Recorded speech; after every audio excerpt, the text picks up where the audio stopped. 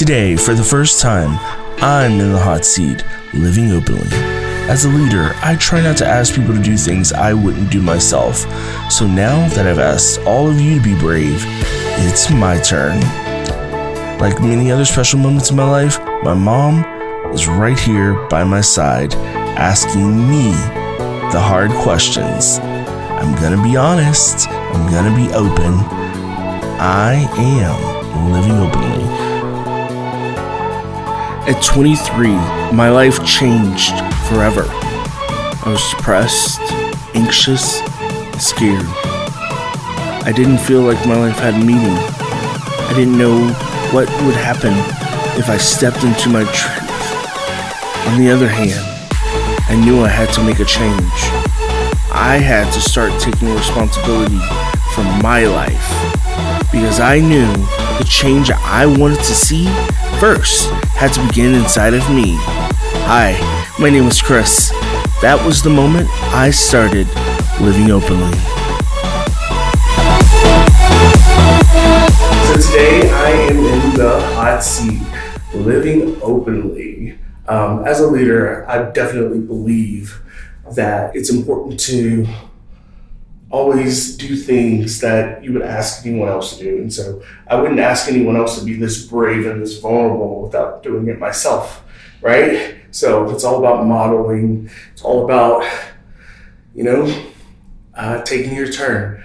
So all my life, in the moments where there's been vulnerability and needing to be brave, someone's always been by my side, and that's my mom. Right? So can you think back to the first days of school, like every year? Like what did you do and what did you used to say? I would take you to school every first day of school year. For 13 years I did that. So kindergarten, started kindergarten? I started kindergarten all the way through high school. So I would take you to school, and when you get out the car, I would always tell you, Christopher, do your best. That's amazing, for 13 years. And not only that, but you worked all your life, right? I've worked all my life. And you were working those days too. So I would work. You had to do, and you were working what? What was your schedule like? I was working actually 6 to 2 and 6 a.m. 6 a.m. to right. 2 p.m. Right. So sometimes I would actually take off the first day of school, but as you got older, I didn't feel the need to take the whole day off. Yeah. So I would take off and come and pick you up in the afternoon, so we could, do that mother and son time in the afternoon, take you out to eat, have a special meal or whatever. And why were you the one that had to pick me up and drop me off? Because I was the one taking care of you, making sure, right. As a single mom, right. making sure that was my responsibility, to make sure that I could, take you to school and pick you up. And I just wanted to do that because as a mom, you want to make sure that your child is given the best treatment. And being me and how I am, I want to make your life the best life that I could make. Oh. and you used to fix breakfast too. Like, I remember I would always have like fresh clothes, like everything laid out, breakfast ready to go. Everything was ready. Yeah. Everything was ready for you because it's just like a new beginning. Right. Every year. Yeah. You was reaching high and higher potentials in your life and, challenges in your life. And I just wanted to make sure that I was taking care of you to the best of my ability. And here you are now. Like, as I embark on this new journey of, living openly. I think you even picked this sweater out too, right? Yes. Well, I laid it out for me last night. Yes. So, oh my goodness. I mean, this is kind of the thing that you do. You've always been there, always been someone that, you count on, and especially for encouragement. So there's no one else that I could think of to do this show with, and to for the first time and the only time, to let someone else grill me and put me in the hot seat. So I've asked you to prepare a few questions, like 5 questions, right? And I know none of these questions. You never told me any of these, right? No. So you have the power right now to ask me anything you want about living openly and why we're doing this and why I'm doing it and all that, right? Yes. All right. Are you ready? I'm ready. All right. So here we go. Here we go. Ask away. It was kind of difficult and challenging for me to come up with some things because I know so much, but there are some things I don't know. So my first question to you, son, is how do you feel about living openly? Oh, that's good. I think living openly is it's really about being brave and courageous to take each day one day at a time, one step at a time. I think sometimes we get caught up in these big goals that we have for ourselves, and we forget that every day is a new chance to do the right thing, to do the thing that we want to do, and to share that. Because I believe the one thing that we are all here on this earth to do is connect. And that's what we want. We want to connect with other people. We want to be our authentic selves of connecting with ourselves, connecting with the source, God, Buddha, Allah, whatever you call that. You are here to connect, and you are here to be authentic. And what we want love. We want that validation. Do you see me? Do you hear me? Does what I say mean something to you? That's what Oprah said. That was the running theme of the show through all 25 years of the show. And I see that in a lot of people that I work with, the clients that I work with. It's all about, are you listening to me? Are you really connecting with me? Are you hearing what I'm saying? Do I matter? Does my life matter? That's why they come to me. Does my life matter? That's what they stay up all night in bed thinking about. Well, my next question is, what has been some of your most frightening moments in your life with being open? What are you trying to ask? What are your fears? What are my fears about what? Being gay. Oh, wow. Okay. So I think that perhaps the biggest fear that I had, so let me think about this. Like when I think about, I'm 33 years old right now, and growing up in the South, Texas, the South, raised by Baptist preachers, preacher kids, religion has always kind of told you being gay is wrong, and so has society. But society and religious teachers have evolved just in my lifetime. Because I remember, Ellen was I actually don't remember when she came out. But now I remember seeing her and her story of how she came out on her show, and then they took the show away from her. 5 years later, they give her a new show, and now she's all of a sudden, this global phenomenon, and people love her because she accepted herself. But for the longest time, she probably was that thing. But before, it was kind of like you would see gay people in movies, and you kind of would be like, okay, they're probably gay, I don't know. It was always these questions, and you never really were able to have representation. So without that representation, it was kind of hard to even know who you are or what you are, and what is this gay thing?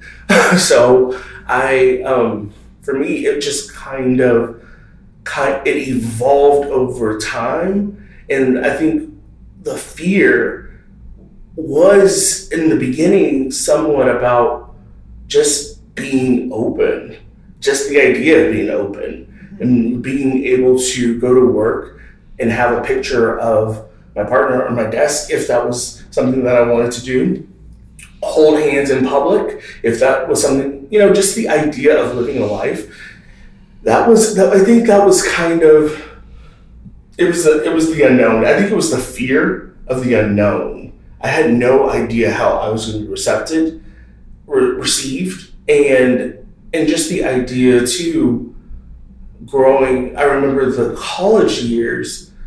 I believe that was the heaviest years of gay bashing, gay suicides, a lot of just turmoil. But then you started seeing people like Anderson Cooper, Lance Bass, Donnell, they started to come out, and you're hearing like the first this, the first that, the first baseball player or basketball player coming out, first football player, and then kind of seeing how the reaction was for them, and then the idea of the realities of the big differences between a lot of heterosexual couples and homosexual couples is like the idea of contracting HIV. And I think that was like something that was very top of mind of almost like, I didn't even know what that was. I didn't know the difference between what HIV and AIDS were.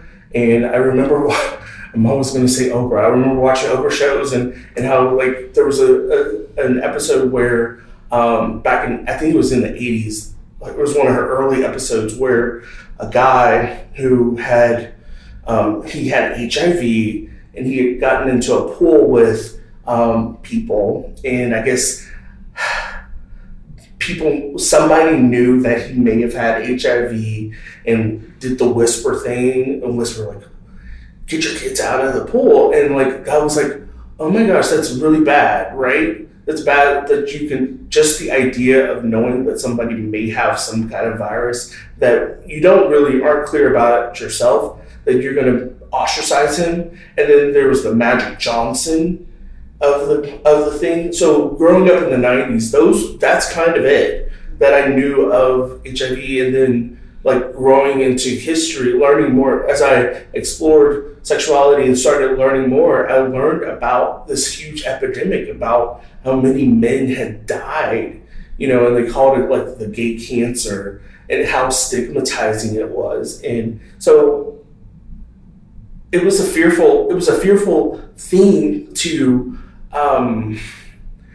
know that there was a possibility that I could contract this virus just because of me living my life.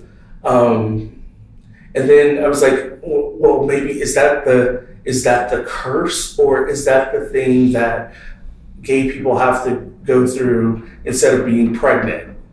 Or I don't know. That was just a weird, random. I don't know why I thought that, but I do remember just thinking, being scared, and even thinking about the idea of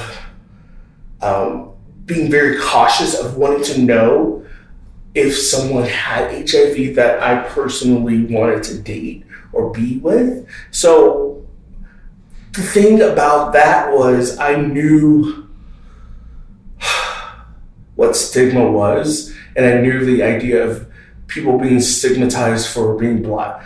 I've been stigmatized all my life for being Black, for being gay, for being, I've been not Black enough, not white enough, not gay enough, not whatever. I've always been that kind of outsider kind of person. Right. And it never really, it never really bothered me, but it always made me feel like, who are my people? Where's my tribe? Who do I go to? And so that's being an only child. It's like I just fall back into the normal thing of me and myself and I kind of just hanging out by myself, and that's where my life has been. But I will say, what happened, to keep down the track of the HIV thing, I really wanted to know more about the virus and be more educated about what it is and the differences between HIV and AIDS, and also knowing what treatments were available. And I knew from that education, what I started to learn is that there were treatments out there for people who may have contracted the virus. A death sentence is not the only, is not the end of your life. If you contract HIV, a death sentence is not the end. And that is so powerful because I don't want to use the word relief. I think it's more so, it's a calming. It's because I would say not relief, but calming, because it reduces that anxiety and that overwhelm thinking about like constantly being at the top of your mind and constantly thinking that you need to judge someone, and then thinking about like, okay, so if you're stigmatizing them and you're judging them, what are you thinking? What are your thoughts about that person? Are you thinking that they were just promiscuous and that the reason why they have HIV or AIDS is because they deserve it, or that they just should have been more cautious and all that thing? And that is what really put a stop in my head. I was like, I'm not going to think that way. I'm not going to judge someone else based on one feature about themselves, and because I wouldn't want to be judged that way. And what's great about HIV and AIDS awareness now is that there's so much awareness, available, and there's so many treatments, and there's even medication that you can take that prevents you from contracting the virus. And I wish more Black and minority men knew about that, because those are the ones that are contracting the virus more than any other race. And because it's still a disease, and if you contract it and you don't treat it, death may be the sentence. But there is treatment out there, and there's even preventative measures that we all can take to be more aware and to, just to be more proactive in thinking about what we can do to make ourselves the best people that we want to be, and to ease and calm our mind to the best of our abilities. And the last thing I'll say about this, and then we can move on, is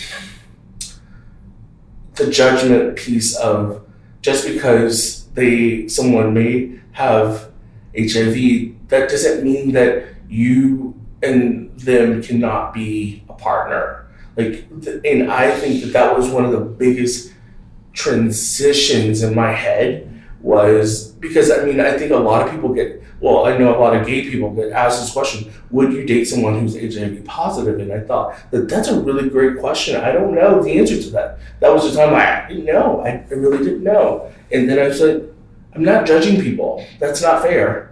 It's not a fair judgment. And that's that. Thank you. You shared a lot of information. Thank you for that. I appreciate it.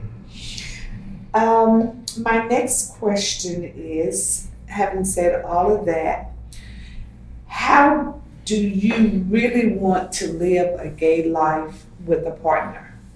I don't know. I don't know. Because I've lived so long by myself. It's I think it would just be, I would strip away the word gay. Even if it was a heterosexual couple, if I was in a heterosexual relationship, I still wouldn't know. It has nothing to do with sexuality. It's just the fact that I am who I am, and I'm just living life one day at a time, like I said. Okay. Having said that, what do you expect to accomplish with your coaching business for Living Openly? One day at a time. Health matters. Your mental health matters. People, we live in a world where we don't take care of ourselves. We judge other people for not taking care of themselves. We like to equate one sickness is more is more worse than another sickness. It doesn't matter. I think in order to live a balanced life, we've got to take care of our emotions, the inside, just as much as the external features and things. Because if you don't control and be aware of your emotions, that will spill over into the outside. That's why when they say, like, when you're having a rough day you can look at a person and tell how they feel, is because it's the inside is really, it's the birthstone of everything that we are. And learning and being more aware, self-awareness is the number one thing that I would tell anyone. If you're ready to change your life, like instantly, it's practicing self-awareness. Because if you're not even aware of your behavior, your reactions, the things you say, your thoughts, if you're not aware of any of those things, you are already behind the curve and you need to catch up, because you're not going to get what you want. You're just not. You are not going to get that life. You're not going to live a high quality life. You're not going to be at peak performance. You're not going to make it very far. I know that to be true. And that's what I'm here to do. I'm here to help you be more self-aware. I want to help you manage your behaviors and help you manage your behaviors, right? I'm not here to tell you what to do. I'm not here to do anything for you either. I'm here to help you live the best life possibly and live a high quality life and perform at your high peak self. That's what you're trying to do. And that creates that authenticity. It creates that connection. It creates that self-love that I was talking about. All right. I think you said 5 questions. Are we there yet? Have we done the 5 questions? I don't know. There are actually one more, but you've covered a whole lot of information. Okay. One more question. One more, and this is the best yet. Oh gosh. What is it? Having said all what you said to me today, how can I, as your mother, support you? Yeah. I mean, I think that question is, it's already been done. You know, there's a line in The Color Purple where Celie points at Mister. It's at the end of the movie where she points at Mister and says, everything that you've done to me has already been done to you. And most people use that as like a frame of mind of saying that you hurt me, so it's already, whatever you did to me is going to come right back to you. And I'm actually twisting that and saying, you know, it's not just the hurt that goes back, it's the good. You know, when you do something good for people, it comes back to you. It comes back to you. And that's why I do what I do, because I know it's going to come back. I know that the goodness that I put out in the world and the energy that I bring to a space, the thoughts and beliefs and everything that I here to share, it's going to come back. And I believe that you've already done it, right? That's what we started. You know, when I was a little kid, taking me to school, you've always been there encouraging me.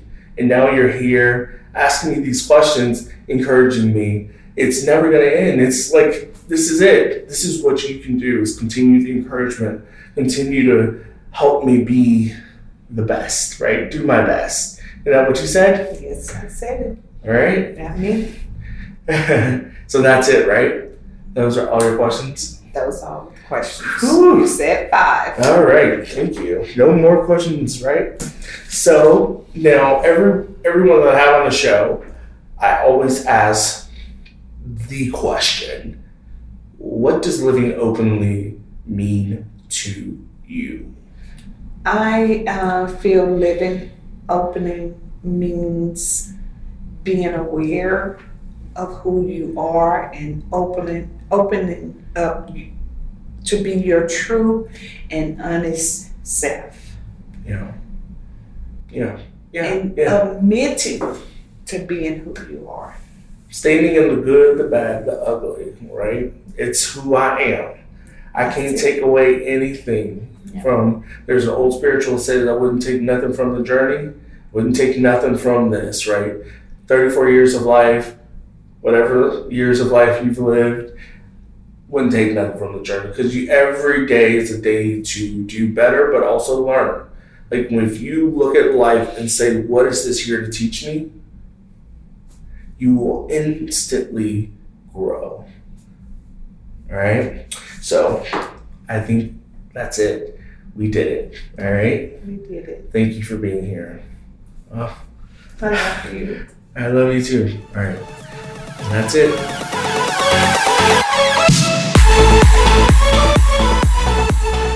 Thanks for tuning in to this week's episode. Keep the conversation going on Instagram. Visit livingopenly.com to find out how you can start living openly today.